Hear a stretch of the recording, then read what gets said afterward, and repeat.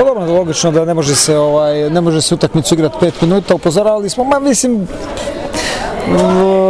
očekivao i ajmo reći na kraju, nakon te pobjede u Zagrebu sam rekao da će biti vrlo zahtjevna i komplicirana utakmica i to je normalno, jel? Jednostavno momčad koja tako izgubi ima puno veći ajmo reći želju, motiv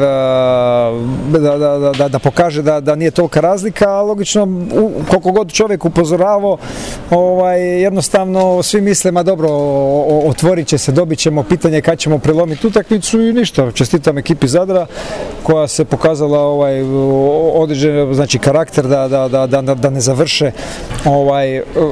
sa seriju sada, a mi se moramo okrenuti u sljedećoj utakmici i biti bolji da pobjedimo. Isto očekujem laganu utakmicu, prema tome trebamo biti pravi. Imali smo na kraju šansu sad koliko smo zaslužili zbog cijele utakmice, odigrali smo samo zadnjih 10 minuta dobro, to je jedan period utakmice koji smo dobro igrali. Moramo čitavu utakmicu odigrati maksimalno kako možemo, mi sad imamo prednost domaćeg terena i moramo to obaviti da se ne vraćamo ponovno u Zadar.